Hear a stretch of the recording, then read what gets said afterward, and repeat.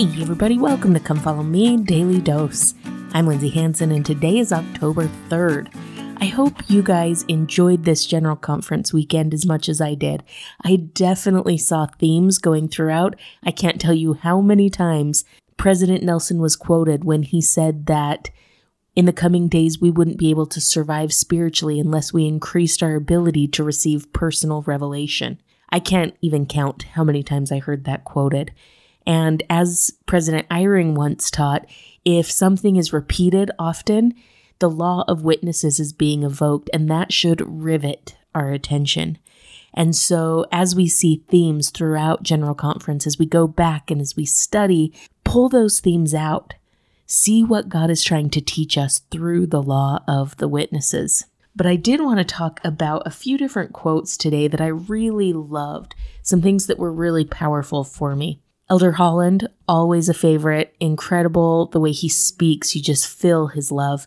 Something that he said was, as we take up our crosses and follow him, it would be tragic indeed if the weight of our challenges did not make us more empathetic for and more attentive to the burdens being carried by others. I loved that quote about how our trials should help us become more empathetic and should help us to increase the love towards other people. Sister Dennis said something that I really loved, something that I've been thinking about a lot over the last couple of years. She said, "We are commanded to love others, not to judge them. Let's lay down that heavy burden. It isn't ours to carry." I thought that quote was beautiful. And I loved how she said that if we are walking around judging others, that is a burden that we are carrying and that we need to just lay that burden down. It's not ours to carry. It's not our stewardship. It's not for us to worry about. All we need to worry about is loving others and making sure that they can feel that love. That quote from her was phenomenal. Elder Gong said, "Happy and forever are not the imaginary stuff of fairy tales. True, enduring joy and eternity with those we love are the very essence of God's plan of happiness. His lovingly prepared way can make our eternal journey happy and forever." As he was talking, it made me think, as seminary teachers, you're asked to start the beginning of each year talking about the plan of salvation. You're supposed to take a couple days on it and really hammer the plan of salvation home for the kids that you're teaching. And when I was a seminary teacher, I did it because I was supposed to. But as I've gotten older, I've realized that if we can really help youth understand God's plan, the plan that truly is only taught within this gospel, we can help them see the need for everything else that's taught within the gospel. It is impossible to truly see the need for Christ, for repentance, for covenants, until we see God's plan and until we understand his plan. It can be near impossible for us to understand earthly trials unless we have a clear vision of God's plan. Understanding that happy and forever are real promises and that they are promises that are lovingly prepared by our Father in heaven. It gives us power and it gives us strength to endure the trials of life and to stay faithful to the Savior, even when staying faithful is really hard to do. I loved that whole talk by Elder Gong. President Nelson said, "The reward for keeping covenants with God is heavenly power, power that strengthens us to withstand our trials, temptations, and heartaches better." I really loved the emphasis on covenants in his talk.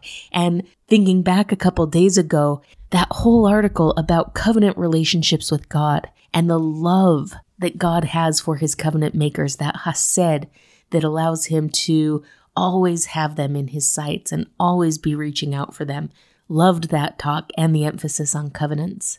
In the afternoon session, Elder Olson said, "It is our individual and collective love of the Savior and our covenants with him that bind us together." Again, that theme of covenants. And as we greater understand the covenants that we've made with God and that we keep with God, it binds us to our fellow man even more. Elder Schmidt, "Which of Jesus' names should I take upon myself this week? I loved this idea. Oftentimes throughout life, I've thought about different attributes of the Savior and thought, okay, for now, I'm going to focus on this attribute and I'm going to try to develop this attribute. I love the idea of trying to take upon ourselves his titles. One of his titles that I love is light. And I thought, what if throughout the week I tried to embody light? That everyone who met me, everyone who came across my path, I could bring light into their lives. That is a powerful, powerful thing that I absolutely love and I want to try to do. Elder Stevenson said, "Your testimony in Jesus Christ isn't just what you say, it's who you are." I pray that that is true for me, that my testimony of the Savior isn't just words that I preach, but it's the way I live, the way I treat people, the way I love others. So many great talks, so many great quotes, so much to go back and study and take into my heart and into my life. So let's take a look at this week's Come Follow Me block. Remember, this week we're studying Isaiah chapters 58 through 66. Now, we're not going to dive too deeply into 58, but 58 is beautiful and it talks about two laws that God has that can bless our lives abundantly. First, he's going to talk about the law of the fast, and then he's going to talk about the law of the Sabbath day. Now, chapter 58 starts out with Isaiah calling his people to repentance, and then he's going to quote them a little bit. Listen to what's said. Verse 3, it says, "Wherefore have we fasted, say thee, and thou seest not? Wherefore have we afflicted our soul, and thou takest no knowledge?" So here, Isaiah is almost quoting his people about their attitude towards the fast. He's saying that they say, hey, we are fasting, but you're clearly not seeing, and we are afflicting our souls, and you're not even noticing. You're not even seeing what we're doing. Now, I wanted to just pause on this thought for just a second. Tomorrow we'll get more into what a true fast is and the blessing of that fast, but let's just take stock of the attitude of the people here and realize that sometimes, maybe inadvertently, we are having this attitude ourselves. Oftentimes, when God gives us a promise, we have certain expectations of him, whether we realize it or not.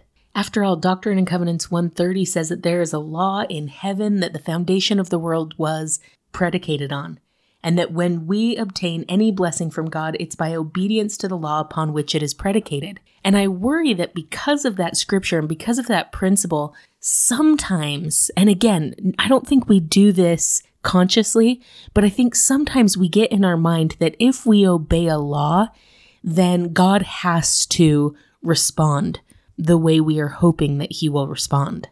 For example, maybe we think, well, I'm going to pay tithing, and that means that I am going to have enough money for all my bills this month. Or maybe I'm going to fast, and then God will grant the answer to my prayer because of that fast.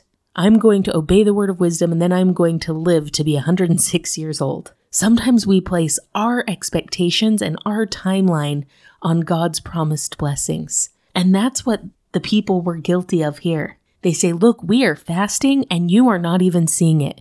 We are afflicting our souls and you're not even noticing. They're complaining because they're not seeing the blessings immediately. And my friends, we need to be so careful as we strive to live a life of obedience that we don't start to believe that our obedience can manipulate God's will. Remember this Elder Holland quote?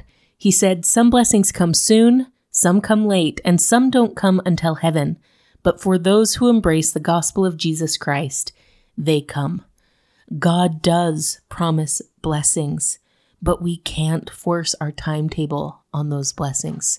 And especially as we start to talk about the law of the fast, it's really important that we understand that, like all of God's laws, his will and his blessings need to supersede our will or our timetable or the blessings that we expect from him. And if we can trust him, if we can turn our will, our timetable, our expectations over to him, then it is my testimony that fasting becomes a beautiful experience filled with his richest blessings. Thank you so much for listening today. If you're enjoying this podcast, make sure to follow us on social media, subscribe, like, comment, or share. This has been Come Follow Me, Daily Dose, and I'm Lindsay Hansen.